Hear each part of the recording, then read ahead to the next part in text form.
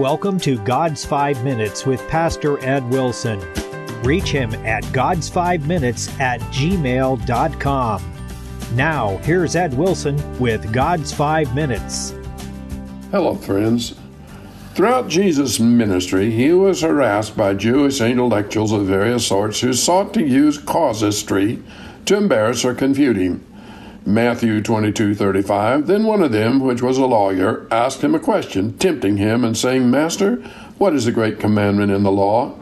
Jesus said unto him, Thou shalt love the Lord thy God with all thy heart, with all thy soul, and with all thy mind. This is the first and great commandment, and the second is like unto it, Thou shalt love thy neighbor as thyself. On these two commandments hang all the law and the prophets. The lawyer probably only desired to raise a discussion as to the relative worth of isolated precepts. Jesus goes deep down below isolated precepts and unifies as well as transforms the law. Supreme and undivided love to God is not only the great but also the first commandment. In a more modern phrase, it is the sum of man's duty and the germ of all goodness.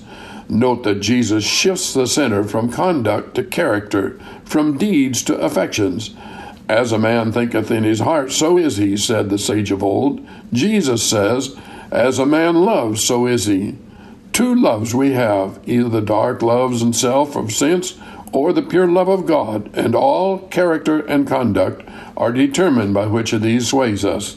Note further that love to God must be undivided. God is one in all. Man is one and finite. To love such an object with half a heart is not to love. The only real love is wholehearted, whole-souled, whole-minded, and must be all in all or not at all. A second is like unto it. Love to man is the underside, as it were, of love to God.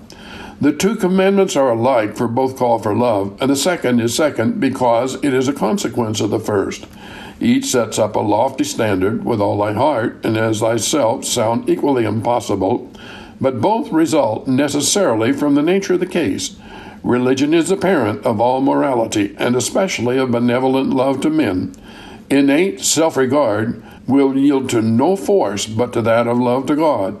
It is vain to try to create brotherhood among people unless the sense of God's fatherhood is its first foundation. Love of neighbors is the second commandment, and to make it the first is to end all hope of fulfilling it.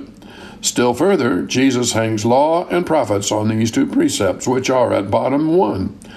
Not only will all other duties be done in doing these, since love is fulfilling of the law, but all other precepts and all the prophets' appeals and exhortations are but deductions from or helps to the attainment of these.